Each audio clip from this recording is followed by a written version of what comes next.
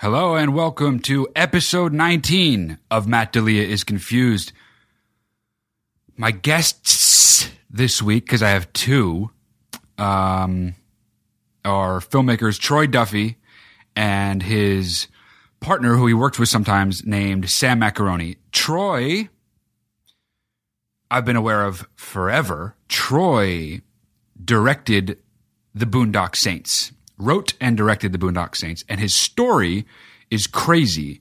The movie has a massive cult following, and he's made two. And as he talks about on the podcast, he's about to make a third one. But when he made the first one, when it first was getting set up, he was there's this crazy story that he goes on to tell for us, but the short version is he was plucked out of nobodydom. He was a bartender. He wrote a script that Harvey Weinstein came across. I know you're not supposed to say that name anymore, but that's what happened. And he was going to finance The Boondock Saints, have Troy direct it, and it was like this big whole thing. There was a whole narrative around it, and he was a shooting star. A documentary was made about that process, him going from bartender to star director. And that process, the documentary is called Overnight, and Overnight tells the story of a movie falling apart. Miramax didn't end up making the movie. All of that fell apart. Troy had this kind of meltdown, kind of.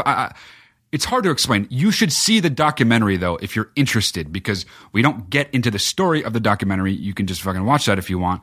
We talk about a lot, though, and that is sort of the entry point to our conversation. He's been in the business a long time.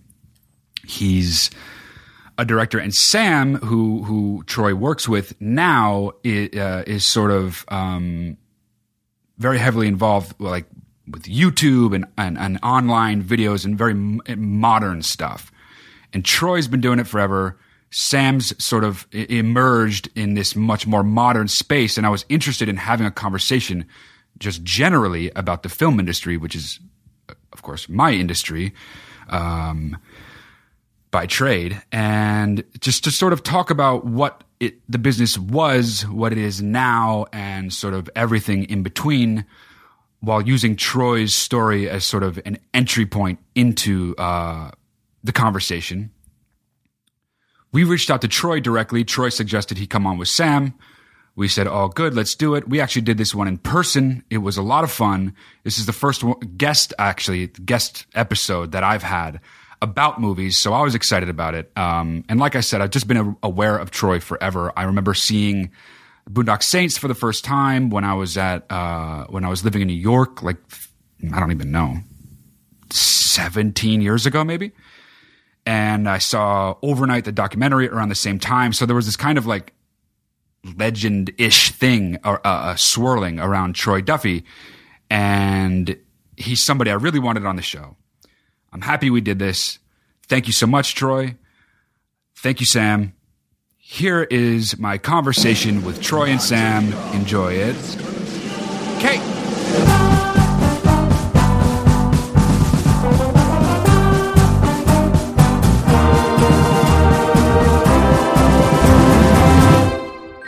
I am here with Troy Duffy, Sam Macaroni. Thank you guys for coming on Matt D'Elia is Confused. Hello, Matt D'Elia. Hello, Matt D'Elia. Yeah. Down here. I reached out, just for some context, directly to Troy, and you were like, this sounds great. Let's get Sam on here. Let's all come on. Let's have a time. And that's what we're doing. We're having a time right now. Cool. Talk some movies, man. Let's do it. But first, what I like to do is have my guests give a little bit of this is who I am, but in their own fucking words, so I don't have to be like, this is Troy Duffy, who's this and this and this. So if you have a way that you would frame yourself, what would that be? For the listeners. All right. Yeah. All right. Matt D'Elia is confused. Exactly. You're supposed to be doing that. I know about Troy Duffy. All right. I'm Troy Duffy. Moved to Hollywood as a young man. Wrote a script called Boondock Saints. It sort of took the town by storm, and I went from bartender to a film writer director. My first time out, there was a lot of what should we call it? Controversy. Controversy is definitely a word that works. Yeah. In my career, but I got the movie made my way with my cast, and we also did an album. I was in a band. We had that made our way. That we wanted to do that first time out. So, yeah, Boondock Saints also spawned a sequel. It's healthy little. Major cult following for sure. I mean, just from my connection to Troy. I mean, when I was living in New York, I lived with like 3 heathens. We were like 19, 20, and Boondock Saints was just always on one of the TVs there. So can't tell you how many times I've heard that story. Yeah. Well, I've lived with heathens too. Yeah. More like 5 or 6 at a time. Right. I've done that. This was just 3 other heathens and then me. I was a light heathen. Yeah, light heathening. A light heathen crowd. And Sam, how about yourself? My name's Sam Macaroni. I'm a filmmaker. I moved here probably 25 years ago to Los Angeles. Made some features, sold some TV shows, made some viral videos, and currently Troy is my writing partner, and we're writing some cool movies. Yeah. Now that I think about it, I think me and you were the first 2 people we met in Hollywood. I know, you're on that list. I knew 3 people, and I met Sam. We've been together ever since, basically. You guys have known each other a long time then. Yeah, long time ago. Man. Way long time. We've seen each other at our best and at our worst. We'll leave it at that. So how long you guys actually been working together? Oh, 5 years. 5 years, yeah, about 5 years now. He came over and said, "Look, I can't write."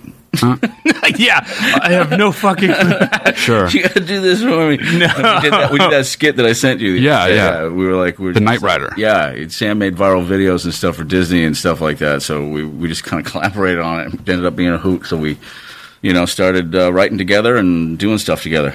And Sam, how did the viral video thing, you were into that shit kind of from early on, right? It's kind of interesting. I used to make short films, and when I moved to Los Angeles, I used the short films to get work. Right. Sold a TV show to MTV, did a lot of stuff, and then I directed a feature film for National Lampoon in 2005.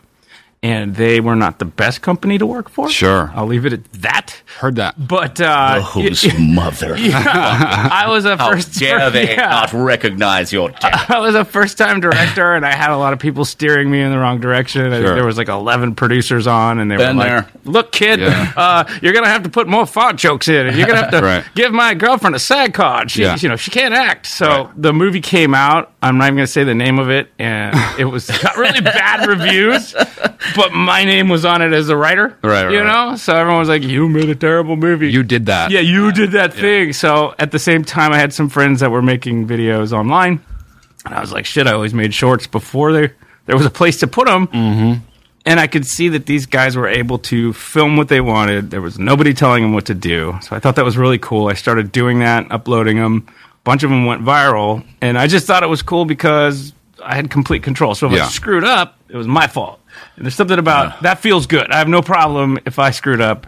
So he's kind of playing down the crazy part because like he would like just show up places where it's like, hey, let's go over and get a drink or something. He would just show up with the film crew and a bunch of costumes and crazy stuff, and he's just shooting. I came home one day, he was doing it in my backyard. He's like, just put on this wig and say this. And then at my birthday party, remember when you bombed my birthday party? Yes, I do. A stupid birthday party up in Griffith Park, and Sam just comes rolling down the hill dressed as one of his characters. He used to take his. It was a little person. What was her name? What was her name? Kiki. It was a male. Yeah. And it was like, and then Preston was there from Jackass. All those guys were all involved in it back then too. Right. Sam was just always shooting like 24/7. It was crazy. I remember in 1999, I had this series that I wanted to put, and they were like, "The internet's the future, kid." And Right. My lawyer was like, "Hey, have you seen this thing? You could put movies on the internet." And I was like, "You can't even look at pictures on the internet." Right, yeah. They go, "Meh," loading. Yeah. But they bankrolled me to put this series up, and at that time, we would pay 30 cents every time somebody downloaded the movie. And the stupid thing went viral. And my lawyer had to pay like $30,000. And he goes, "You're shut off." You had to pay for you had to views? pay to upload. man. You pay. Yeah, for you other pay people. for other people to watch, and I'm like, dude, this is not the future. So I went to go make features and other shit, and then Fuck the future, bro. YouTube came along, and I future. was like, holy crap! Like we don't have to pay. When the fuck did YouTube come along? It was like 2003 or 4 or 5 or 2007 actually. So somewhere in there. First it was just people uploading weird stuff. But Yeah. Then people realized you could put content up there. Right. And that's right around the time I refound it, somewhere around 2011. Right. Yeah. I mean, I kind of want to talk about because Troy, when you first started with Boondock, that was the industry, as we know, was so fucking different then. Oh, yeah. Obviously, there was no internet, and it was the kind of thing where they could make could be like a narrative around you, like we're gonna pluck this guy and we're gonna make his movie, and it's like this big whole like PR sort of like framed thing moving forward. Now it's such a fucking free for all. And you mentioned Control. The one thing that's different now is sort of that to me. I mean, you talk about like your name's on something and it seems to the world like you did it. Yeah.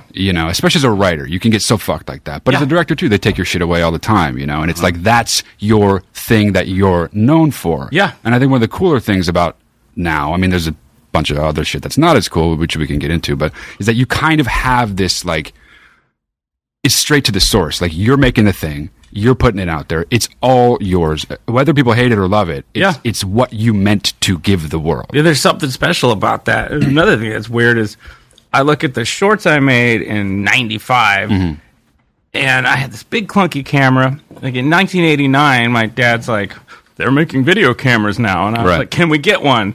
And he's like, no, they're $5,000, and I was the only kid in town that had a camera. Right. So I'm the only kid of that generation in my town, because I came from Yosemite, that had movies. Right. Now every fucking kid has a cell phone, and it's 4K, and they have Premiere. Like the movies these kids are making now are so awesome that I would never even show my first, because they look like they were made with like duct tape. It's fucked up, yeah. Yeah, but it's crazy. I mean, you can advance quickly, and you can spot talent quickly now.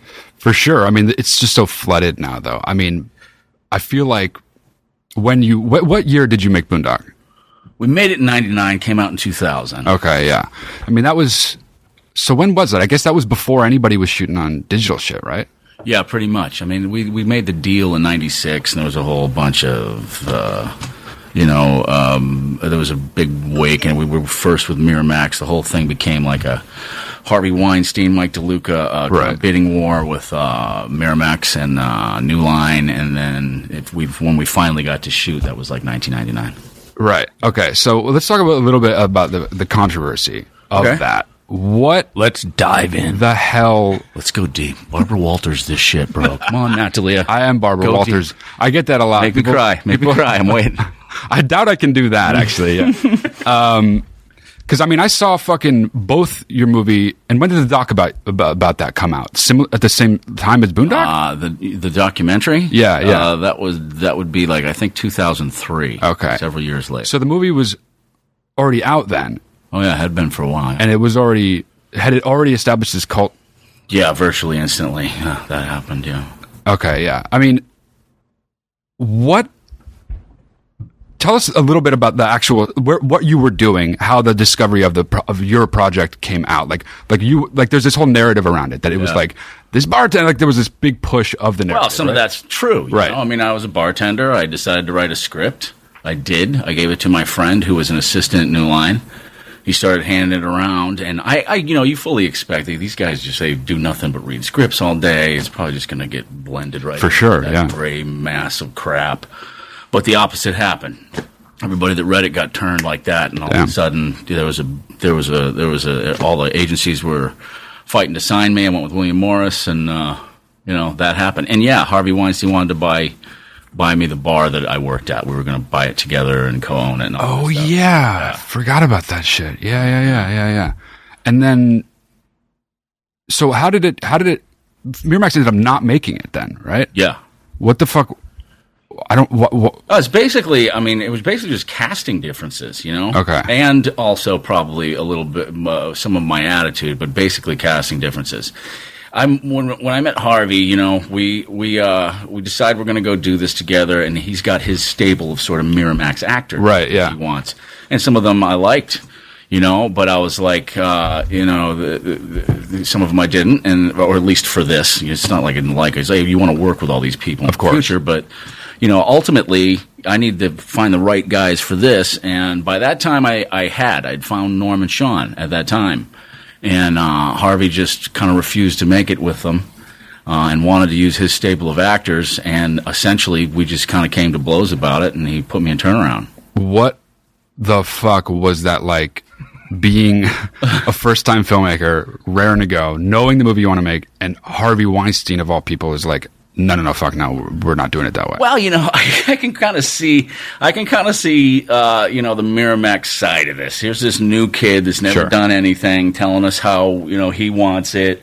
So yeah, I was a little bit. I didn't know about anything about the etiquette of the industry then. I just thought these people were trying to help me. Sure. Here's what I want. Right. And so I think that, you know, I didn't really know too much. I was pretty naive and young in terms of the etiquette of the business. I probably should not have kind of played it the way I did. But ultimately, I just wanted my guys. Once I found Norman Sean, that was it for me. Mm-hmm. You know, and you know they just kept throwing other people at me. Who were they trying to get you to put on that?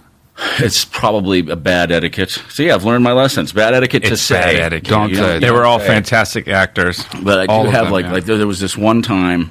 There was this one time we were at an agency, very big agency, called CAA. Familiar.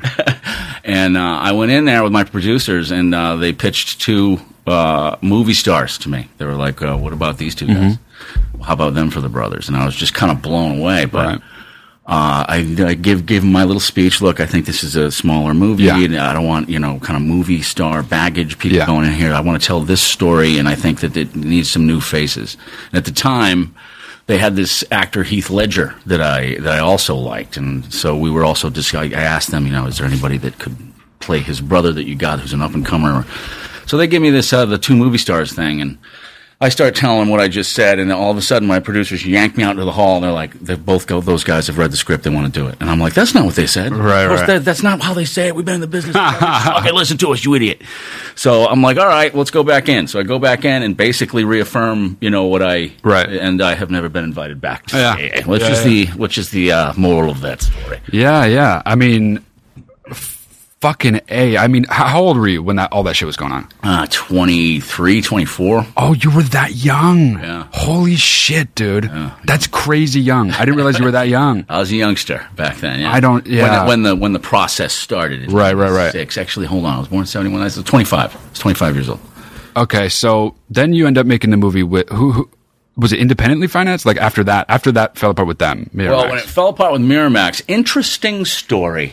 I want it. Interesting story. I want it. All right. There's an unsung hero here, a guy named Arnold Rifkin. He was the president of William Morris at the time. If you're listening, Arnie, I owe you one, buddy. But when we kind of came to blows with Miramax, and Harvey put us in what's called turnaround, and that means whatever money they've spent on the film up to now, they try to recoup some of it, but another company can go make the movie, but you have to pay Miramax, you know, a portion of what they're in. And they had paid me for the script, they had paid the producers, we had done like 1 or 2 location scouts, so they were around, say, $1 million in. But in a turnaround situation, you know, best you can hope for is like 50%. Right. It usually falls around 25 or 30%. But Harvey was charging 100% in this turnaround situation.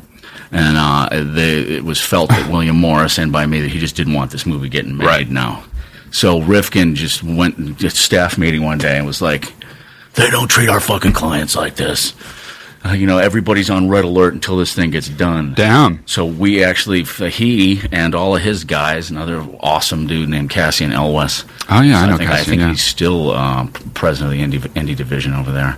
No, he's a producer now, and a darn good one. Yeah. And his brother starred in Princess Bride. Cassian Elwes. His brother sure fucking did, yeah. Good family there. Yeah. Also starred in Liar Liar. Yeah. The Claw. Yeah, and he's on Stranger Things, but... He is? Yeah. Fuck. He played the mayor or something. Oh, that's right. That's not going away. He's good. That guy's good. But Cassian helped out too. We got the whole thing. We found some company that wanted to take one away from Harvey Weinstein, basically. Right. To pay the 100%. I'm sure there were plenty of those trying to take shit away from Harvey. Show him. Yeah, but it's nice to find one that can put their money. Not putting up $1 million, but I mean, if you, I mean, I feel like that.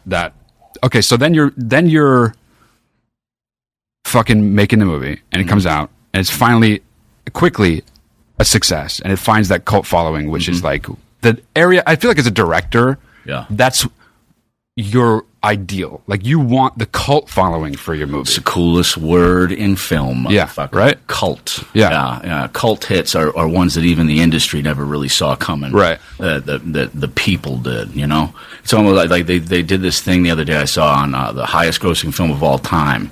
And it's actually, what's one with the toasts and shit? The Toast movie? Yeah, they throw toast at the screen. I always forget the name of it. Toast? I don't know. Huge cult thing. Biggest cult film ever made. I don't know it. They throw toast at the screen. They throw toast at the screen. Bryce, look up Anybody? Toast at the screen. Chris got it. Chris coming. got it. There's a Chris.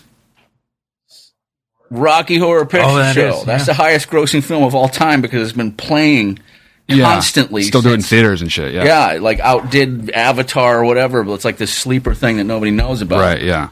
But yeah, cult films are, man, by the way, all right, now that we're actually on this subject, one of the best cult films that very few in the U.S. have seen or aware of is this film called Nil by Mouth. You ever seen it? Yeah, dude. Yeah, you seen that? Yeah, I would expect. See, cinephile over here. Trying, yeah. Matt D'Elia is not confused. Not confused about that. I saw that in the weirdest way. One of my friends from the UK was like, you got to watch this. Right. It's one of the best movies ever made. So I was just riveted the whole time. And I'm like, well, who the hell wrote this and directed it? And it says Gary Oldman. And I'm looking at it, I'm like, well, it's just got to be another guy named Gary Oldman. But it was the Gary Oldman. Yeah. And at that point, you just get pissed off. Right. Like, all right, this guy's talented like everywhere now. Yeah. He's one of the best actors and directors and writers. Holy shit. Yeah. But it was riveting. Highly recommended. No by mouth. To your listeners. Yeah. So, Colt, I just as a director myself, what is that experience of having the fucking what is it when you're like, oh, this is actually like a cult thing now? Like, what is that? Well, my experience, I'm not exactly sure if it was like other people. Sure. You know, we had this really bad thing happen. There's just been the weird shit around Boondock. Before we had our screenings for the industry, which are basically, you know, you've made your film independently. You go to all the studio lots like Paramount, and Fox, and Sony, and you get to screen your film in their theaters, and all their buyers come down and they figure out whether they're going to buy your film and put their engine behind it and stick it out in theaters and stuff. So we were in the middle of those, but it was 2 weeks after the Columbine incident, and our screenings were going awesome, but we were just feeling it in the air. Right. You know, we were having 400 and 500 people, nobody leaving. Everybody was just really reacting well to the film. And this buyer came up to us and he's like, you guys did a great job. This is a wonderful movie. It's been blacklisted. So congrats. Yeah. Thus began our cult journey. You know, right. In the bottom of a beer glass and going, oh my god, my sensitive, tender film. Right. Yeah. Oh, we did all this work, but then we made a deal with Blockbuster, which they were doing this thing called Blockbuster exclusives back then. To the children, Blockbuster is where we used to get our movies before Netflix. It was a video you store. Could get them on your fucking phone. You would walk in and there would be actual boxes with pictures, and there was never the one you wanted, so you took another one, but that's gone. You actually had to go to a place, believe it or not, to get the movie. And you had to rewind it and bring it back, or you would get charged. Things called late fees. There's a thing called rewinding, which we don't have anymore. Yeah, kids don't even know what rewinding is. No. Probably. Yeah, they scrub backwards. They scrub, Pull back. Please scrub before you return. Yeah. So we basically got to deal with this great guy, God rest his soul, Dean. He was the CFO of Blockbuster, and he was like, man, you guys got screwed. This is great. We're going to release it as an exclusive. And they had something like 7,000 stores at that point. And when they had an exclusive, what they would do is release it like it was a big movie. 60 to 120 copies a store rather than your usual, it's an independent film, here's 2 copies. Yeah. So I was walking in, and there's just like whole shelves from top to bottom were all Boondock. And, started seeing them, but like they would call us up and tell us how things were going. They said it was the highest grossing straight-to-video that they had up to that time. But then my experience became a little bit stranger because you'd think you'd be making a lot of money in that Sure. situation, but yeah, there was some lawsuit action well after this, but we weren't making anything. And then I'm going around, I'm seeing kids with the tattoos. Yeah, for sure. I'm like, we had to have been making some money here. It's on people's arms for their whole life. Sue these people. Yeah. And then, we got the bright idea to start selling T-shirts. And I remember that, like, me and a buddy of mine, we got the URL. This is when the internet was just sort of being birthed. Sure, yeah. We bought boondocksaints.com. And, like, the first day, there was, like, 50 to 100,000 just hits on people that were just typing the movie in and adding a .com. What? So we're like, all right, let's put out a T-shirt. We didn't even have a T-shirt, so he created this digital one with a cross and Veritas Equitas, and we sold some ungodly amount the first month, and we're like, we don't even have these goddamn things. Right. I had to go and find some dude that does T-shirts and I was like, can you do 12,000 T-shirts? He's like, what? The fuck? Then he calls another guy, can you handle an order this big? And then, pretty soon, we built that business. Right. Got enough money to start suing people, and we did. Do you still have boondocksaints.com? Mm-hmm. And do you still have merch? Do you still have shirts? Yeah. Okay, so All that stuff. that... Well, then go to boondocksaints.com and buy a shirt. Boondocksaints.com. I'm going to have to order another 12,000 shirts after this airs. Okay, so then it comes to time to make a sequel. How long of a break? How long between when Boondock comes out to when you're making the sequel? 10 years. And it's been another 10 years between now and 3, which we can talk about in a bit. Yeah. But that was 10 years. And, pretty long time to wait. Some of it was my fault. Writing a sequel was, it's not like writing, For sure, yeah. most people, like a lot of writers, can that empty page for me is like, I can just run free. But when there's all this other stuff in front of it, it was difficult, and it's been that long again writing the third one. So it's difficult, but I remember Sam this one day hits me up with he goes, I just found the 10 commandments of writing sequels and trequels. So I kind of just stuck to them really hard and got it right, I think. Fuck yeah. And then when did 2 come out? 2 came out in 2010. So 2000 to 2010. And so now 3, I don't know how much I can talk about it. I'm going to ask. You tell me to shut the fuck up if you must. Okay? All right, go ahead. So, Boondock Saints. Shut the fuck up. Shut the fuck up. Exactly. Set himself up for that. Walked right through the door on that. And moving on. Okay. You're writing 3 together. Is that right? No, I'm not writing. No. Okay. Well, I'm already off to a great fucking start then. Okay.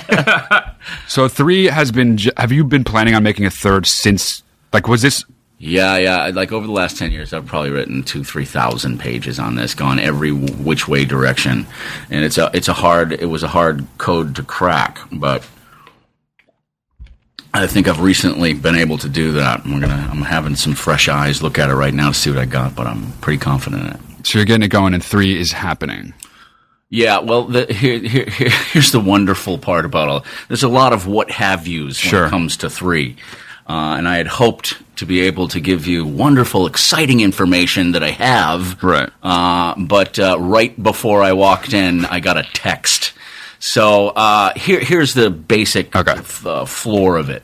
Norman Sean and I obviously wanted to. We love Boondock. Yeah. One of I was talking to one of them the other day, and he goes, "Boondock is like home to us." Right. It's a very heartening thing to hear. It is. But there's been it's a tough thing to get rolling. The 3 of us want to do it. I'm speaking to them and reaching out, and we're all on the same page in terms of our desire to make this movie. But the fan will be like, when's it coming? When's it coming? When's it coming? That I can't answer. I can only tell you that all 3 of us are into it. Into the idea, and I'm spit shining that script. So Okay. We shall see. All right. So this is kind of the meat of where I want to talk about. Okay. When you both, I suppose, started out making movies, and we kind of hit on this a little bit, but I want to get back to it.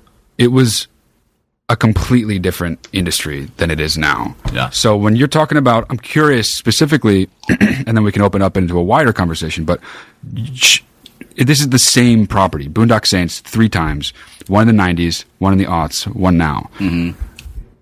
How fucking different is it trying to get a movie made or similar? Like, is it, because to me, I look at it and I'm just like this, because when I was coming up, even from when I made American Animal almost 10 years ago now. And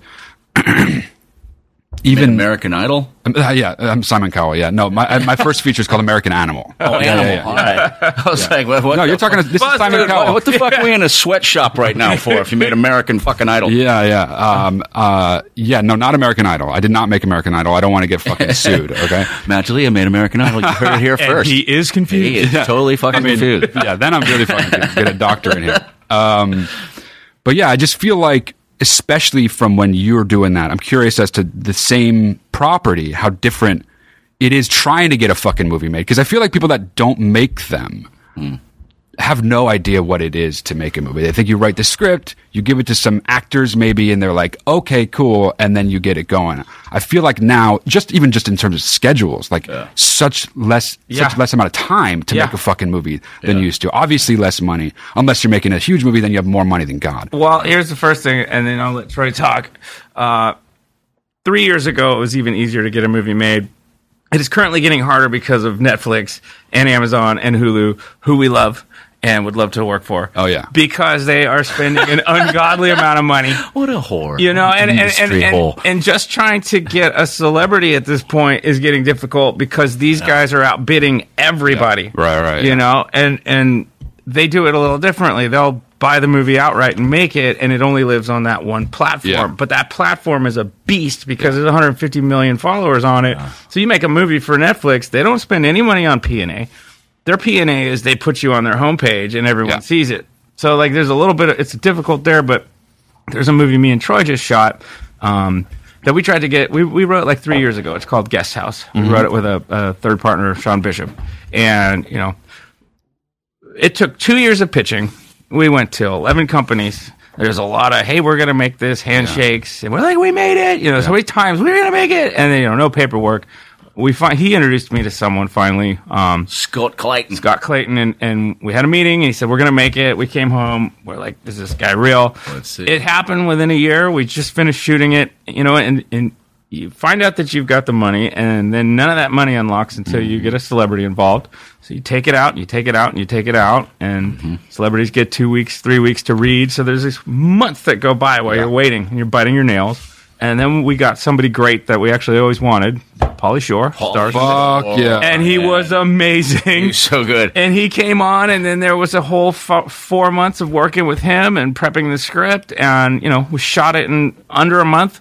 And then there's an entire year of post because you cut it and then you screen it and then you cut it and you screen it. And so the time it took us to write it to today, you know, it's like 3.5, 4 years. Yep. You finish it, you're like, this is great. And then it changes a million more times. Yep.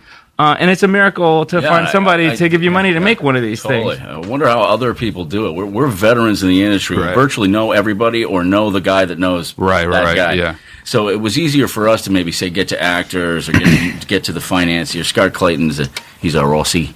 He's a fucking friend. Hey, mate. He's financed a bunch of movies, and lo and behold, he wanted to do it. I didn't really think he was going to bite it. I didn't either. With you. But he's not from America, so he's more trustworthy. Yeah, and it's still tough. Back in my day, you made the deal, the company put the money in the bank, and you started going. Yeah. You know, studios make 3 movies a year now, and you know they pick 3, they make them. You're not going to get a studio movie unless you're a franchise or you're a comic book. Right. You know, there's only 5 studios left now because Disney bought Fox, so they have a slate. And you know, if you don't have Chris Hemsworth or somebody, you're not in their slate, so you make it independent. Yeah. And then they look at it and decide if they want to pick it up. But it is difficult. Yeah. And then Netflix this year, they have a mandate. They're going to make 90 movies this year. 90 movies. That's and almost 2 movies a fucking week. And a studio is going to make maybe 10, 12 tops a year. Tops, yeah. So they are just crushing these people. And that's not Hulu. iTunes, Right. you know, 90? 90. They're just going to be saying yes because they have to. Yeah, 90. Yeah, you'd think. Yeah, right. Yeah. And it's still fucking impossible. Oh yeah, they just did the Rock's movies, $120 million budget. They just did Scorsese's movies, $170 million budget. Like they're not messing around. Yeah. Yeah, they have all the fucking money. They do. Yeah, give us some. Netflix, Hey Netflix, give us some money. we love you. You hit on something I want to talk about for sure, which is that it's the most crazy making thing, my experience, and I'm sure your guys too. It's in a room, everybody's down to make your fucking movie. Oh, yeah. And it's like, I've had people to my face, and I'm sure you guys have too, I can't wait to make your movie. We're making your movie. We have the money. Yeah. Let's make your movie. Yeah. I leave the office. I literally can't get them on the phone ever one time again. Ghosted in the industry. You've been ghosted. It's I mean, true. it's happened so many times that now when I leave a room and they say they want to make it, I'm like, these fucking liars. They said they want to make it. I have no reason to think they're liars except past experience. Yeah. No, you're jaded now. It's really tough, man. And you know, to pull $2 to $5 million out of somebody's bank account, I mean, that's a big deal. Yeah. So, you know, I don't they blame like those it. people They because like they it. might get excited, But I but like you to walk in with actors now. Or Oh, yeah. director and all that it's a stuff. whole So, different process. It really is, yeah. It's so much more. It's hyper competitive. It was hyper competitive even though when you were starting out, just in a different way, right? Yeah, it's always this. It's always the same but different, sort of. It's always meant the whole industry is meant to service the viewer. And for my money, Netflix, Hulu, Amazon, they're all doing it the right way. There's so much. I mean, who hasn't just Netflixed it for a weekend? Yeah, for you sure. know, and you can binge watch TV show now that you like. You don't have to wait the week. So it's definitely maybe a different time. But the same, but different, and probably a little bit better. It just keeps getting, more and more entertainment. You know, if I'm going to just make that choice, you're going to just go with Disney that does 12 movies, or you're going to go with Netflix that is doing 90. Yeah. That's a bigger choice for me. So, And that's their movies. True. That doesn't even count the Yeah. amount of television shows or series they're putting out. And a series is a whole different nut because they're making like 8 episodes at an hour a piece. That's an 8-hour movie. Because you're essentially going to sit down and watch it at once. Yeah. So it allows for more character development. I mean, it's just an incredible new art you're form. making like an 8 to 10 hour independent film, basically. Yeah. Because somebody's watching it the front to back with binging. Yeah. You know, and now you got all like MGM and Paramount. Everybody's doing their own. They're trying to run and catch up with Yes. Netflix. They're doing their own streaming media now and trying to service that. So, I mean, yeah, it's changed, but again, same but different. I mean, maybe in my day, or back in the day when I made my first deal with Boondock, it was more like that thing where, you could write a great script, and that would really be all you have to dude. do. Yeah. You know, suddenly everybody wants you. There's a bunch of press, yay, and then you can get your movie made. Yeah. These days, I just haven't seen that happen in a decade. You don't even read about it. Like that just doesn't actually doesn't happen, I feel. Yeah, I mean, back when I did it, there was a couple of guys that also did it at the same Yeah. time. You know, Right. Now I haven't heard a story like that in a long, long time. Yeah, fuck, that's true. Yeah. It's changing so fast. I'd be curious. I'd like to listen to this podcast right here in 10 years Right. and see how we consume media in 10 years because it's Plugging it changing right into our so brains. I'm going to put it on my I need a iPhone. phone. Check podcast in 10 years. Because, dude, how are we going to watch stuff in I don't 10? know. It's growing at a ridiculous rate. don't It's know. changing. It's weird though. I mean, now it's like what I find with all these streaming platforms, and now you're talking about all these other places trying to get in the game with Netflix and trying to compete. It's like you have to have a subscription to each one as an audience member to watch it, and it's like it's almost like you. There was never a time until now where there could be a thing you wanted to watch where it's like you can't fucking access it. You can't get it. You can't. Remember back in the day when we had these things called television sets? We have to turn the channel. You have to be there at 8 o'clock on Tuesday or you don't know what's going on. Right. Or now it's like just behind the wall. You're just like, I know it's there. I know people are talking about it. Yeah, but even them, like even if you, the show I want is not on Netflix. Yeah. So I got to go do this other thing. Now, like with Apple TV, they got all the things you can just subscribe to right there. They're even making that easier. Well, there's not even enough time to watch everything. You can't watch. Like I know about 5 great shows my friends have told me about. I'm like, nope, I'm on this one right now. Yeah. You know, and I still have to live. I still have to eat. I still have to work. So You do. Sorry, I You can't still do have it. to live. So It you is- can't watch a show. It is man. overwhelming as a maker of these things. You want to know what's up and what's out there. Yeah. And you literally cannot. Like, it's like there's so fucking much shit, and you've heard it's all good, and you just don't know where to go. You don't know where to go. Also, you have that paralyzation when you're doing I'm always on the Apple TV looking at all the icons. Like, these are all the things I can watch. Yeah. I sit there for 2 hours, I don't watch anything. Because I'm looking for something to watch. It's like the opposite. It's like the take on the problem there was. You remember that? Like somebody wrote like a song, 300 channels and nothing on, or something like that. Remember that? Yeah. Back then, and when we had all the new cable channels coming out, we're flipping through and not knowing what to do. Now it's what you just said. Yeah. There's something pretty crazy about what Troy did, and getting a cult hit movie in the early 2000s. Before Twitter, before social media. That was actual word of mouth. Yes. Have you seen this? Have you heard of this thing? It's cool. I miss that because, now you're scrolling, you're like, oh my God, if I don't watch this, It's like, imagine a time when it was just someone told you something was cool and you went and watched it and it was cool and you told somebody else. That brings up a good point. What is the version, like, what is cool now? Because that's true. I mean, when I remember first hearing about Boondock, there was like this, I don't know if mystique is the right word, but it was like, what is this? It's cool. Like, it's an in the know thing, kind of. You know what I mean? And it's like, as you're talking about, there's no way to be surprised anymore because you just take out the fucking phone, Google it, read 1,000 things that 1,000 different people said about it. Yeah. You can read the whole plot, whatever the fuck, watch interviews with the actors. Peek. When we write now, old scripts, you'd spend 30 minutes with your character development, and then you'd have the thing happen, and screenwriters would be like, okay, we can't have, we can't allude to this, let's surprise them. Now, if somebody goes to see your movie, they've watched the fucking trailer. Yes. They know what's going to happen. Yeah. So you got to accelerate your beginning of your script because there's no secrets. It's not like, and then the ghost, blah, blah, blah. It's like, they already know, and they've already read. So you got to write a different way because people out there doing spoilers and shit. we always just say, well, they will have seen the trailer. We're not hiding anything. Let's just put that in the first 10 pages now. Right. You remember when they had the trailers that showed you every good moment in the movie, and then you went to the theater and it was just nothing but gray shit between trailer moments? Totally. Oh God, that used to piss me off. That was like a full-on complaint of mine. I remember I was like, all the good parts were in the trailer. Exactly. You know what I mean?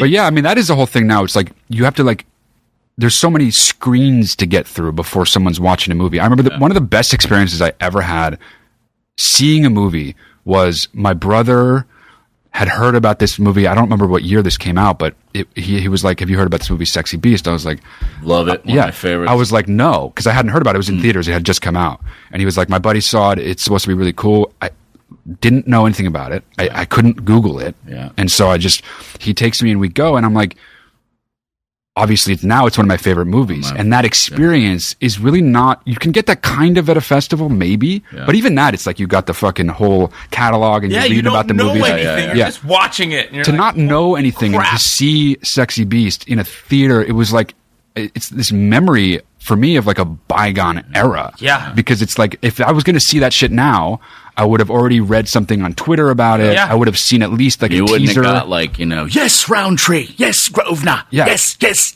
So you would have seen awesome. You would have seen that beforehand. In also, a GIF, Ray Winstone's awesome performance. Yeah. He also starred in Nil by Mouth. Yes.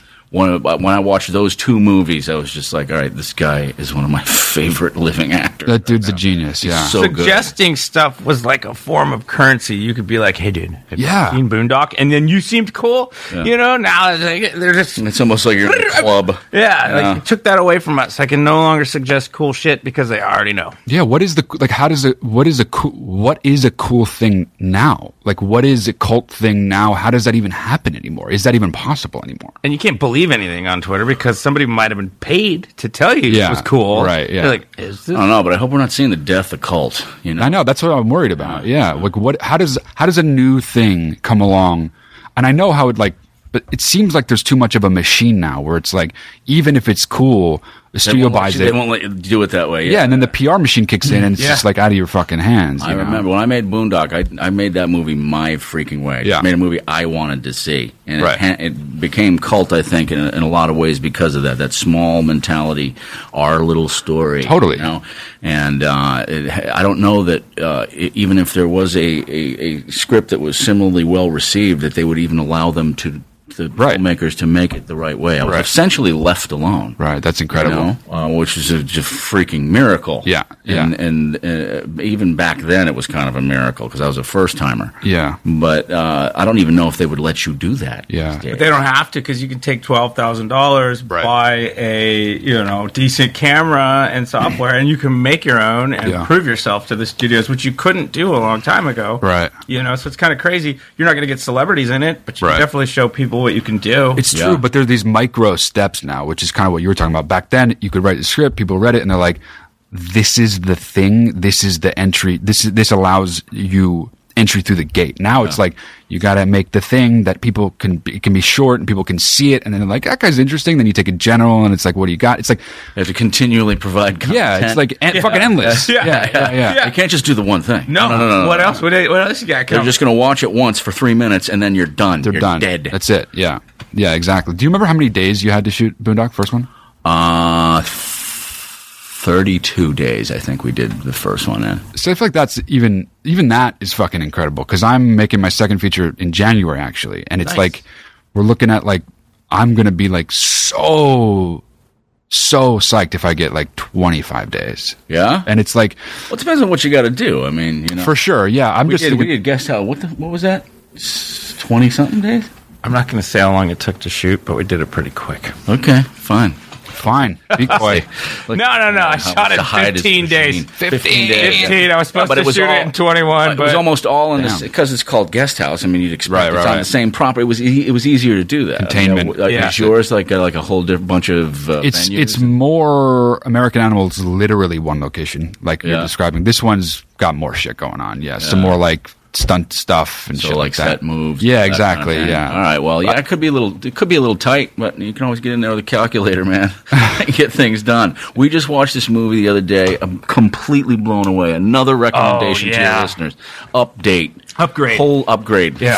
I totally screwed that Updates up. the sequel. Yeah. Yeah, updates the sequel. It's called Upgrade. Holy shit! This Is that guy, the- yeah, this wait. guy shot it for $3 million, and you can't believe that when you see the movie, and it's fucking awesome. Oh, yeah. Is that the one with Logan Marshall Green? Wait, Upgrade. What- Who's the guy that did the Insidious, wrote Insidious, wrote directed Insidious. 3? not James Wan. And he was a writer? No, he's a director. Chris, He's who is it? Lee, that sounds right. Lee Wanell? Yeah. Wanell? Yeah. He's Oh, he amazing. did that. He's Yeah. like a Guy's New a Zealand or freaking- Australian guy. He's a Kiwi genius, whoever he is. We had to look him up on the internet and see his interviews. We too. watched every interview. Yeah. I just can't Damn. believe what this guy achieved with $3 million. I mean, we did Boondock for 5.4, and back then that Right. was like a miracle. We Yeah. came in under budget, because we moved fast. Once I knew I had something, Sure, it's like, yeah. let's go, because we knew we had a lot to do. But this guy, $3 million in this day and age, Yeah. doing that, It looks holy great. shit, Guy man. killed it. Yeah, and Blumhouse, dude. What's in the water over there? I don't man? know. Holy They churn shit. the shit out, and they're all hits. Yeah, they're huge. Yeah. Yeah, how's that work? Why are they all hits? That's fucked up. You know, I think so. He's smart. I think it's Jason Blumhouse. I'd like to meet that guy someday. I saw this news thing on him. See the comm van? Yeah, he's amazing. This guy took like a panel van, like a Mercedes panel van. And all these things come down the windows. He's got all these TVs. He has meetings in there because he was like, it takes hours to just drive from Hollywood to Santa Monica in traffic. Whoa. And he wasn't getting any work done. Now he can have whole meetings in there with guys on screens. He can watch dailies. Damn. So he's never off the grid, right? And I was like, wow, brilliant idea. But I think it's his mentality. What he's doing now is going to stars that and pairing them up with great writers. Yeah. And not paying the exorbitant fees and salaries of huge movie stars, but giving them true, honest participation in the film. Right. So they end up making more than they would have. Right. And they feel a lot better about it because the film's budget is kept to a doable amount. Yeah. And it's all put on screen. Right. And then when it becomes huge, Blum is a fair dude, and he just says, "Here's a check for $5 million." Yeah. You know, they must be feeling good. And Yeah. even who's the guy? Who's the guy from Key and Peele? Jordan Michael Key. Jordan Peele. Jordan Peele. Keegan-Michael Peele. Jordan Peele when he did Get out. Get Out. Yeah. I mean, that was just a brilliant film. He ended up being a brilliant director. And who was going to take that chance at that point besides a guy like Blum? Yeah, true. It's like, hey, I can direct. Well, yeah, you've done a bunch of skits, and they're all awesome, but that's comedy, and this fucking ain't. And he definitely let him do what he wanted, too. Yeah, Exactly. He killed it. Yeah. And that's kind of they let me do what I want on Boondock. That's why it turned out the way it did. Right. And Blum might be one of those old school guys that's doing that, man. Yeah. And really killing it. Also, he has an incredible freaking taste. Yeah, right. To even have seen that. Yeah, for sure. I mean, the movie star thing you mentioned with Boondock, with Norman Sean, they weren't stars at the time, and I feel like now there's almost this archaic idea that like the movie star is the draw now, and that still remains. And I find that to be utter bullshit, actually, because like now no one gives a fuck if Hugh Jackman's in your movie unless he's playing fucking Wolverine or some shit. Like they don't Blumhouse.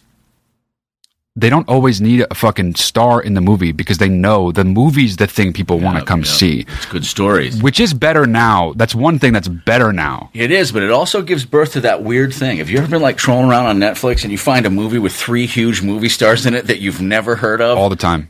I'm like, that's happening now. Yeah. Holy shit. All the time. I mean, what are these just like projects that the studio did and it turned out really shitty? So they put them on Netflix or something? I don't know. I'm like, I'm looking at this cast. I'm going, holy shit. Like just 5-10 years ago, I know. that would have been the most blockbuster thing ever. But now here we are in this time, and you're seeing gigantic stars in these movies that almost appear B movies when you see them on the internet. Yeah. And you're asking yourself, why the fuck haven't I heard about this? Except for the younger generation that they're like, who the hell are those guys? Who is that guy? Yeah. I mean, there are actually so many of those. I mean, Nicolas Cage alone has like 25 on Netflix where I'm like, what the fuck is this movie? Yeah, I actually got a movie deal with the guys that made all those.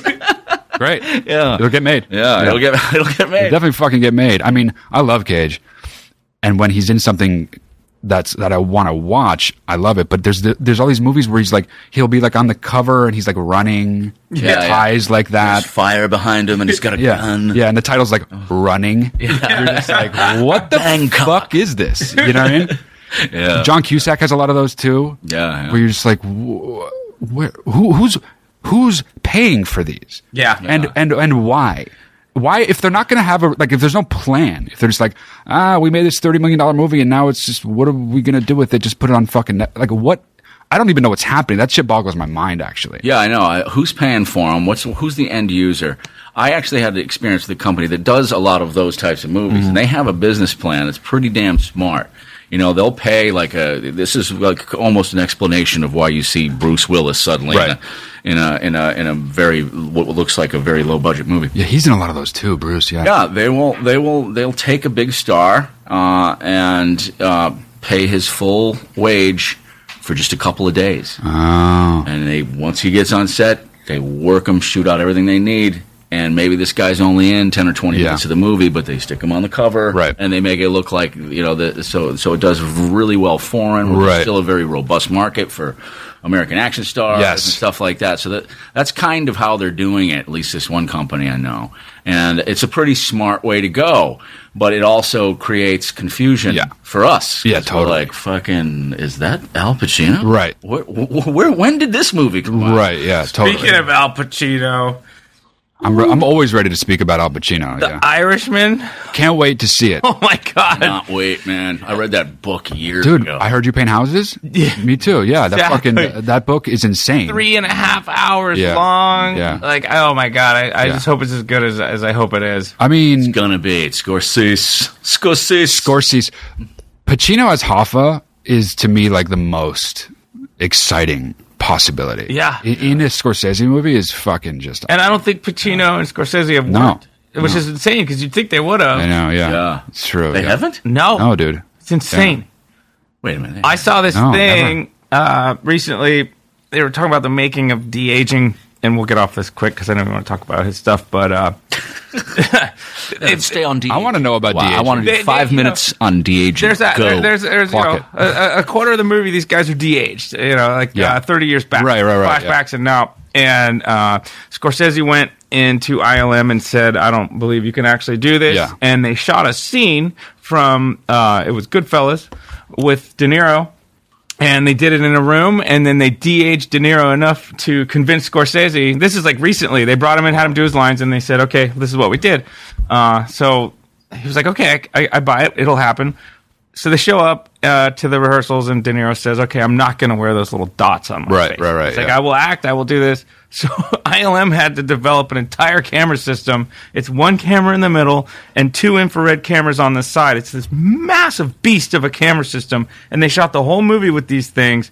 And then they can track all his facial moves, all of his wrinkles, everything, and then they can de-age him. But he's like, I'm not putting those dots on my face. Yeah. Well, that's a thing we should actually get. The DGA is like this is the Directors Guild of America is this unbelievable source for seeing the new technology. Yeah. You know, me and Sam go down there and watch it. Like if guys like Favreau and how he did the live Lion King and all that technology that they have right now. Sam just saw one the other day. I couldn't attend, but he comes back and he's like, "You totally missed it. You totally freaking missed it." Yeah. And he evidently they're making these gigantic 8K screens with, say, a cityscape behind you, and they put an actor in front of it. They can use the camera the way they always do, and there's some kind of gimbal system that adjusts the background all the way, so they can just like be in a room. Yeah. And there's no green screen. You just it looks film it. It looks fucking. Background's you in there. can't tell the difference. Yeah, it's Same shit. So technology's getting now we're not insane. even going to have to move locations sometimes. Yeah. We're going to be able to do that, and Favreau's been working with that technology, and there's new shit happening all the time, man. And Sam was into it. He actually had a company that did nothing but VR. I got obsessed with that for a while. That's gonna be the wave of the future, man. What is happening? Like what is next? Like where are movies going? Like what the fuck? Are actors even going to be used more? Like what's up? I hope so. Yeah. I hope so. don't We'll watch this in 10 years. Listen to this 10 years. Put it on the. That's going to be a thing. You can just create your own actor. Yeah, for real. I got Al Pacino in my movie, my short. Yeah. Or it's just like, go to the estate of Bob Marley and get him for a movie. Like, like movies will have all the old stars. Yeah. I mean, you've seen the deepfake shit, right? Yeah. Those fake, like they will place. That's insane. It's already too good. It's know. already too I know. good. And it's like early in its development. You shouldn't believe nothing you see from this point on. Well, that's like the literal end of truth, because you can just put anyone on anyone's face. Yeah. Give them any voice, Yeah. and none of us will be able to tell what's real and what's fake. Yeah, there's going to be some crazy porn stuff happening when that stuff. Have you guys seen the fucking like the interactive porn stuff? I haven't. Not to be a perv, but I've tested it out. No. No, I haven't worn the thing, yeah. the VR goggles and watched it. But like when you troll on porn sites, you see the 360 one, you can kind of move. Not that I'd know about it. Of course, that is just crazy. It's very heard from people. So I've done the headset thing where like you put it on and then suddenly there's like, Is it like POV? Like you're the guy? You're the guy. Holy shit. And it's like 3 women are having sex with you, and it's nauseating because nothing's happening to your body, Yeah. but you're like. Look at Your my brain dick. is- You got a huge dick. Your brain is totally tricked. Like you're not ready for it because your brain's never done it. You know what I mean? So you're just like, and Yeah, I think in the movie industry, imagine if you can do that. Imagine walking into, like, say the final gunfight at the end of Scarface. Right. Imagine being able to walk into be that in and there. see it 360 from any point in the room. Yeah. Stand on the stairs Yeah. and just take some of the bullets. In Yeah. 10 That's years, I don't maybe think anyone- where it's going, Nobody's you know? going to leave their house. They're just going to be like, You're going to hear pale, stories of guys creepy. at the VR thing that just get robbed. They take it off and everything's gone in their house. yeah, for sure. It's on for like 5 days straight. You know, Yeah. I got IVs and everything. Just fucking don't Man, have to move. When he was doing his thing, they were doing video games. They started out with video games, and some of them are just crazy Yeah. cool, man. Oh, yeah, you play hooked these me up with horror some shit. games, I couldn't and there's believe it. zombies running at you, and your brain, it's not real, Yeah. but your brain's an idiot, so it's just like, people banging into walls and Yeah. stuff, because you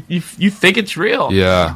I don't know how I feel about that because I feel kind of like like a curmudgeon because I'm like I love the classic movie thing and I'm open to all the new shit. I just don't want like the movie as it is to be gone. I'm with you. I love movies. I love movies more than anything. I sit and look at a screen. Yep. I love it. Yep. I'm down with the other shit too. Yep. It just feels different. You know what? All three of us agree. And why don't you kids get off my goddamn lawn? Close the door. You're letting the heat out. It's not how we used to do it. I can tell you when we used to have to go to the movies, watch some shit. No one's ever going to listen to a movie with sound. Yeah. In talkies? No, dead art form. And then the fucking it'll never work. Did you hear about this this Quibi shit? I It's know. like 11-minute segments of movies now. I heard about it. I haven't seen any of that stuff. Wasn't that what's his name? Katzenberg. Yeah. Spielberg's doing a big one for them. Oh, really? Yeah. Jeez, I haven't seen. It's that like yet. The sad thing is, I'm sure I'll watch them because those guys are great. Yeah. Totally addicted. It's so weird. So weird watching, I'll watch movies in traffic on my phone because we're in LA, so I'm actually not driving them in gridlock. Do that all the time. And I'm like, these guys designed this movie to be watched on this massive screen, and it's all figured out, and then I'm watching it on a fucking 5-inch postage stamp in my car. But it's still cool, and I want to absorb the content, but I know. It's just so weird you couldn't do that in the past. I know. It is. Here's something I always fucking think about, actually. I guess maybe until VHS was like commonplace, every movie was made to be seen once. Yeah, pretty much. Every fucking movie. Yeah. And on a big screen. There was no like small screen even possibility. You know what I mean? And that's like hard for me to wrap my head on because even any movie that I'm considering making now, there's this approach I think that a director has naturally because the world we live in where you're thinking about it being not necessarily like pored over and studied, but like anybody can rewind and look for any fucking flaw, any continuity error, anything minute like that to something big too. Like you can't really hide anything anymore because you watch an old movie, even Hitchcock, it's like there's a little camera bump there. There's like a fucking shadow that would never be in there now. Yeah. You know what I mean? And I just feel like it's the mindset of a director is actually, without me even ever realizing it, because I was sort of born into this, because I don't remember a time where it was like VHS wasn't a possibility. Yeah. But like watching those older movies, I feel like it's kind of cool to think about, fuck, this was like just going to be, the director was planning on the movie being seen one time. Because it's magic. It's sleight of hand. And you're not supposed to be able to go back and find the tricks. Yeah. But even when we write, you have to be so smart right now because a 7-year-old kid understands story more than you'll ever realize. Somebody told me it's like this. In the 1700s or the 1500s, a person would hear a story like once a month around a campfire, or a grandpa would be like, "Let me tell you a story," and then you lived your life, and then and then short films and radio, and you see something once every month or maybe once every week, and then radio, you start to hear something every day. Now, kids watch 6 hours of content a day. You're just getting flooded with story points. They're so much smarter. They know. They're like, oh, that guy's the bad guy. I can tell you right now. It's like you got to hide that stuff. Yeah. Because they're just super hyper aware of story detail, and they don't realize they are, but they are. Yeah, it's true. Got to be clever. You got to be clever. Yeah, you do. Man. Too many stories. Let's trick them these days. Too many stories.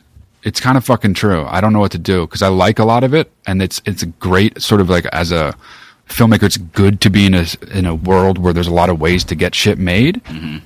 But like, I do find myself often thinking like, there's just too much. So I'm kind of conflicted about it. Was your father a filmmaker? Yeah, my dad's a director. Yeah. What did he do? I remember reading something. He's a TV director. He did like he was working with David Kelly a bunch. Sweet. He did like Picket Fences. Wow, that's fucking awesome. Chicago Hope and shit. Chicago Hope. He's doing a new show with him for the new Disney Plus, the streaming that they're doing. Wow. Big ass. I mean, they're Grow up on those sets? Look at that. kind Hollywood of. royalty. Yeah. That's awesome. Yeah.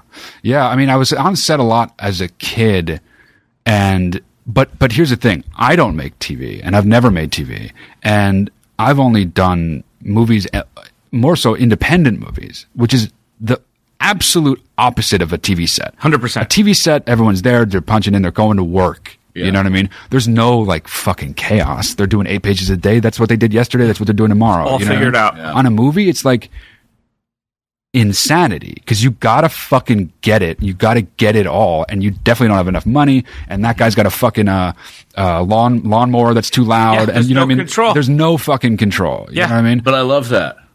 Love that. Yeah, no, I thrive on that for sure. Yeah. Having that kind of pressure situation, having to solve problems like that. Yeah. Man, that's half the juice for me. Yeah, I love for sure. And it was a lot of that on Boondock. Was there? Oh, Yeah. hell yeah, man. How well do you like remember the experience of making the movie? Oh, very. I mean, it was just a really magical thing. Yeah. That set was one of those electric sets. Everybody right down to the PA, from the biggest actor, producer, all the way down to the guy locking off the sets. They all felt it. And That's they all so gave cool. that extra thing. They knew they were working on something that was special. Right. That's fucking cool. Yeah. I feel like when I think about those high stress moments of when you're in production on something, I remember almost nothing, but the things I remember like they literally happened 5 seconds ago. It's like this weird, almost like, it's not traumatic, but it's similar to trauma. That's where true. it's like, Yeah. you block a lot out Yeah. almost unintentionally, but the things you remember, it's like, you'll never. It's because of the time and the situation. When Yeah. you're actually making a movie, it's not like doing anything else.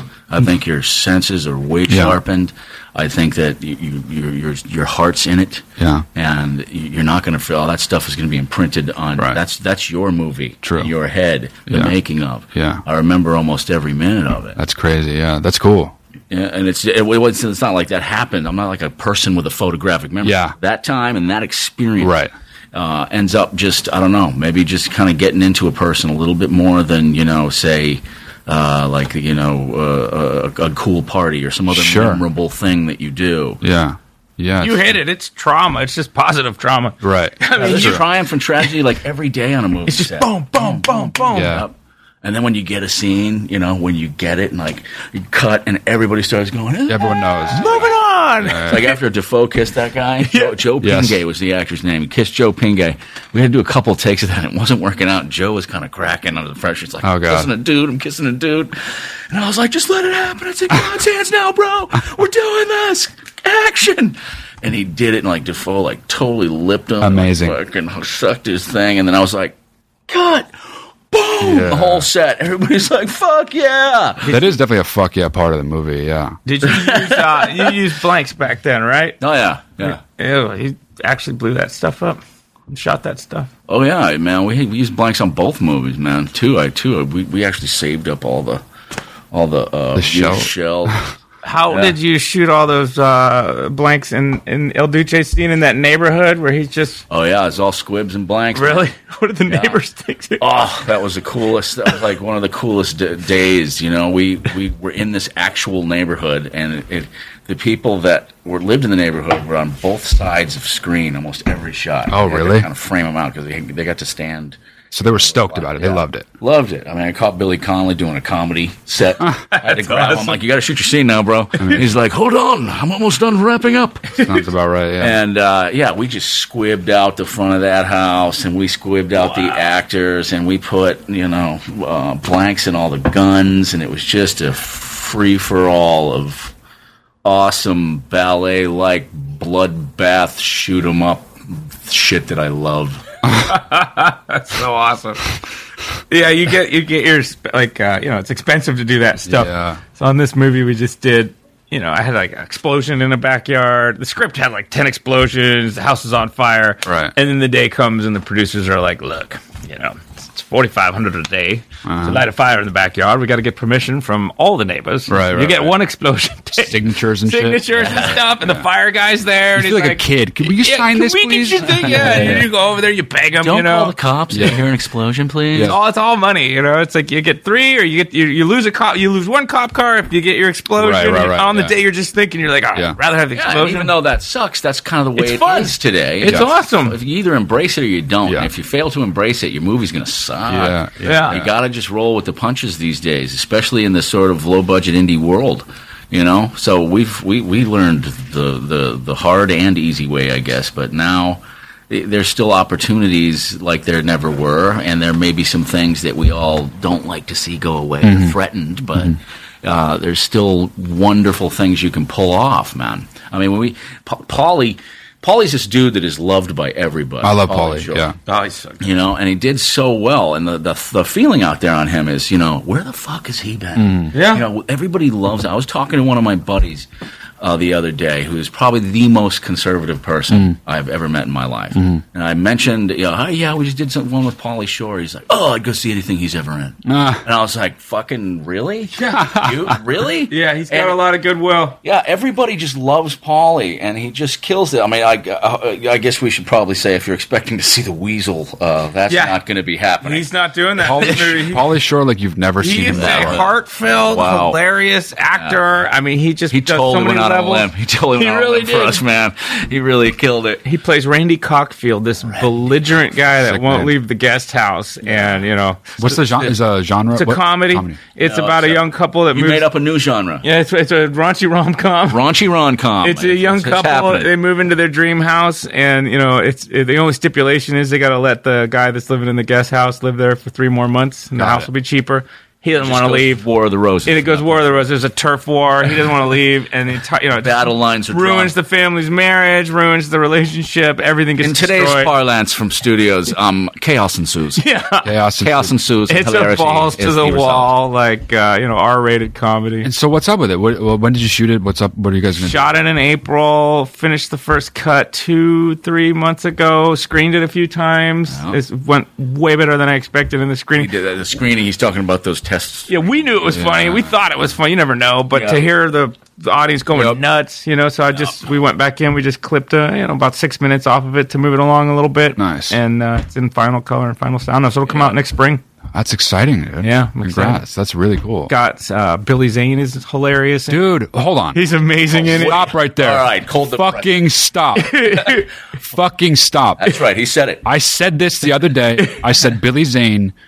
A, where the fuck is he? But B, he should be in every. He's one of the. He should be in every movie. Troy and I have Funny. a role. He's going to be in every fucking movie we do from now on. Dude, So we agree. everything we're writing now, he seems to be Respect. perfectly. Fuck yeah, dude. He seems to be the perfect star. of He's it. the most gracious, I was like, we funniest, got halfway most through this. hilarious. We're 37 pages into this new script we're doing. And he's like, "Who do you think from the lead?" I'm like, "Zane would be pretty good." Huh? He's like, "Yeah, of course." And then we realized we wrote 2 other things. Like we just love him, and he's so fucking good. He's a pretty good friend of mine. And I Everybody can tell you, digs he's him. a very at the test genuine screenings guy. too. At the test screenings, everybody had the same reaction. Billy Zane, Billy Zane, Fucking Billy Zane. It's in the note Oh, cards. really? Everybody loves Billy Zane. Yeah, we have Steve-O's in it. Amy Teagarden from Friday Night Lights. Yeah. It's a lot of cool. It's a cool cast. Chris Kattan.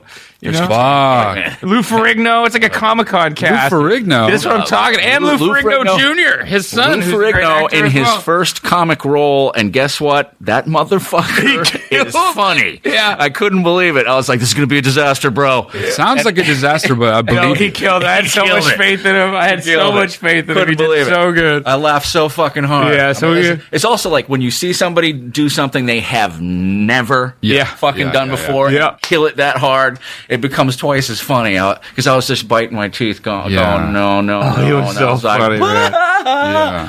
His Yeah. son's on the show SWAT right now, Louis Jr. And Oh, really? He's in it. So his son's just an actor. Yeah, he's a really good actor. Got it. Who has fought his whole life to, be seen and heard as a. As not Lou Ferrigno. Yeah, exactly. Yeah. But he he trains Sam. He's always working out with him. I'm like, "You coming over?" "Yeah, I'm done with Ferrigno's pumping iron. I'll be over in like 20 minutes." You get trained by a fucking Ferrigno. it's true. You got fucking Ferrigno. Yeah, I love those guys. They're fantastic. So just for anybody who's young and might not know who Lou Ferrigno is, Lou Ferrigno played Hulk in the original TV series. He murdered it. Incredible Hulk. There was killed an it. original TV series. He was Exactly, it. yeah. He was it. He was great. And that show fucking rules. It rules. Awesome. It rules. David Banner. Yeah, dude. That show, I watched every fucking episode. I mean, too. It rules. Loved it. It rules. Remember the greatest American superhero, the guy with the big blonde hair? Believe it or not, oh, walking on air. I thought I could be Do we remember? Wow. The whole thing, man. flying away on a wing and a prayer. Who could it be? Believe it or not. I'm just going to go. You guys keep doing it. Yeah. So we played this game the other night at the Writers Guild. We met these people, and now I want to play it everywhere we go. Who's the first celebrity you ever met? Oh, yeah. That's a good question. Fuck. Who is the first celebrity I ever met? Honestly, Must have been when you were young on set, I think right? it was fucking Sugar Ray Leonard. Holy shit, dude! I was at the Boston Garden for the Leonard Hagler fight. It was on closed circuit TV because they had that fight somewhere else. I think in New York or something. yeah, but yeah. I was at Boston Garden on that fight.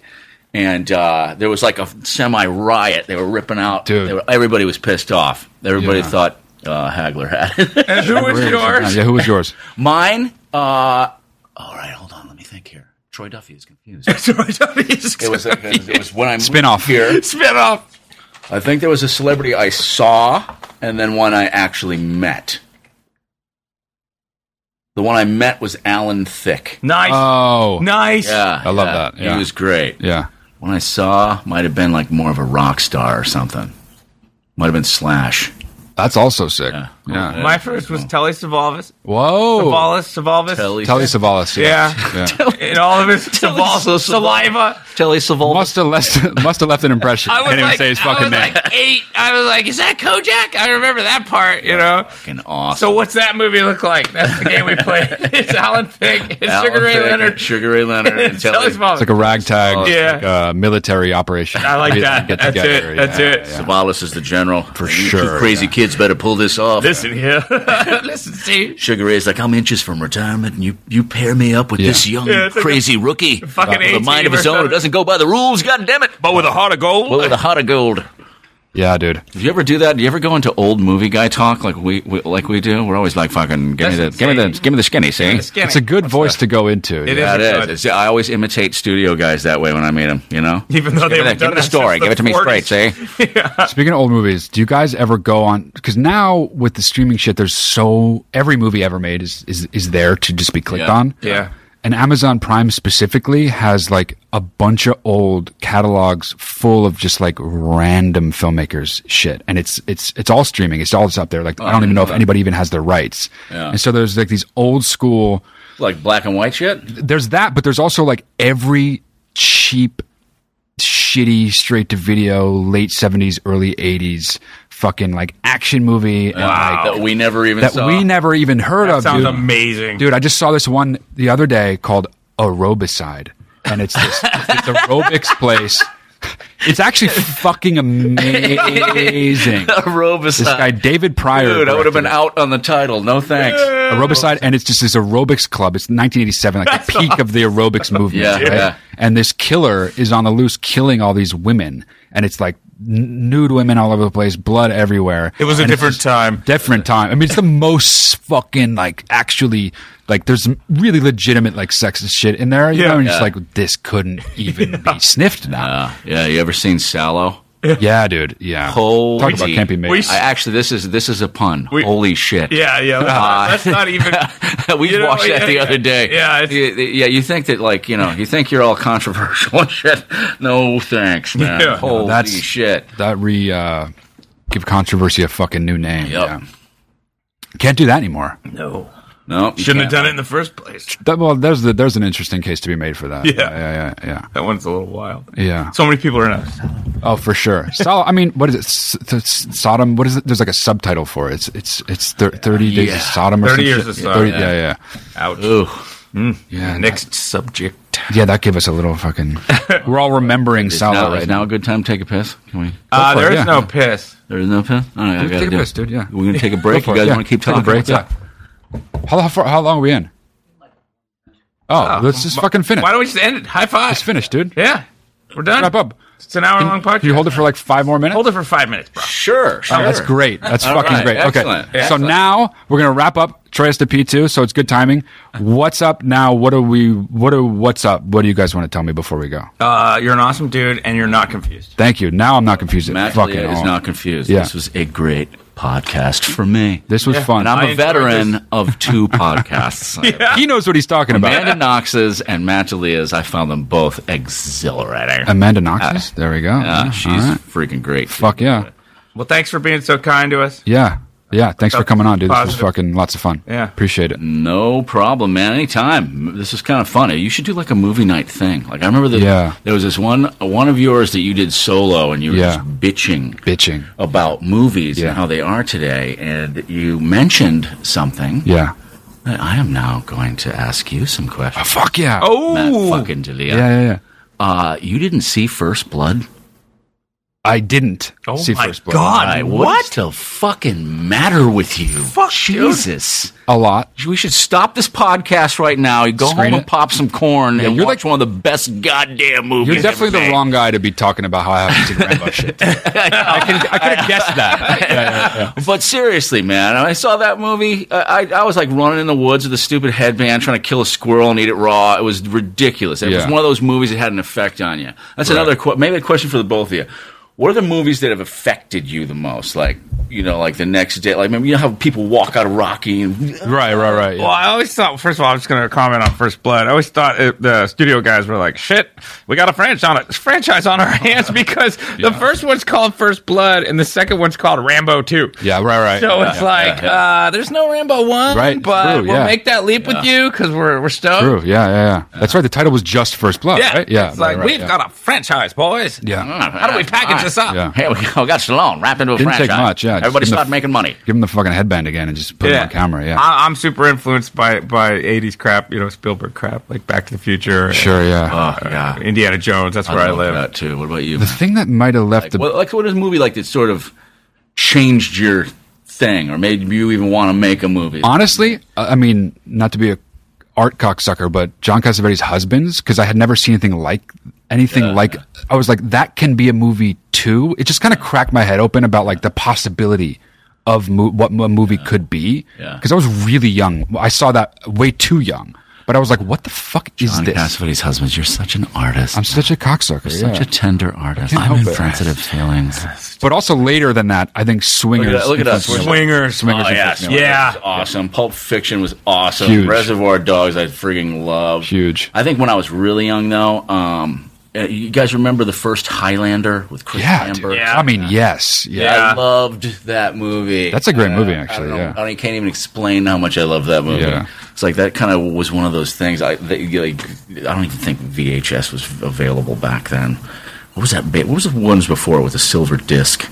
Laser disc. Laser disc. I think somebody had it on The big. Yeah. Like the size of the sun. I just sit there. Yeah. Laserdisc was the shit. I mean, when you had a buddy who had a Laserdisc player, you were at his house. now. You were in. I knew this. Yeah. The first big time producer I ever met, the guy's name was Jim Jacks. God rest his soul. He was just a wonderful guy. He had a silver laser disc collection of like Love that. 10,000. We ran down his whole hallway. What? Yeah, it was unbelievable. He'd pull them out like records. He had everything. He even had movies from today. He was able to do it because he's Yeah. made Today? yeah, From the future? freaking laser. I don't know. That's a movie I want to see. Some guy out there that fucking does that. Fucking A. Laserdisc. That's great. Well, hey, thanks, man. Thank you guys. Thank you. It's been wonderful. Cool. Yeah.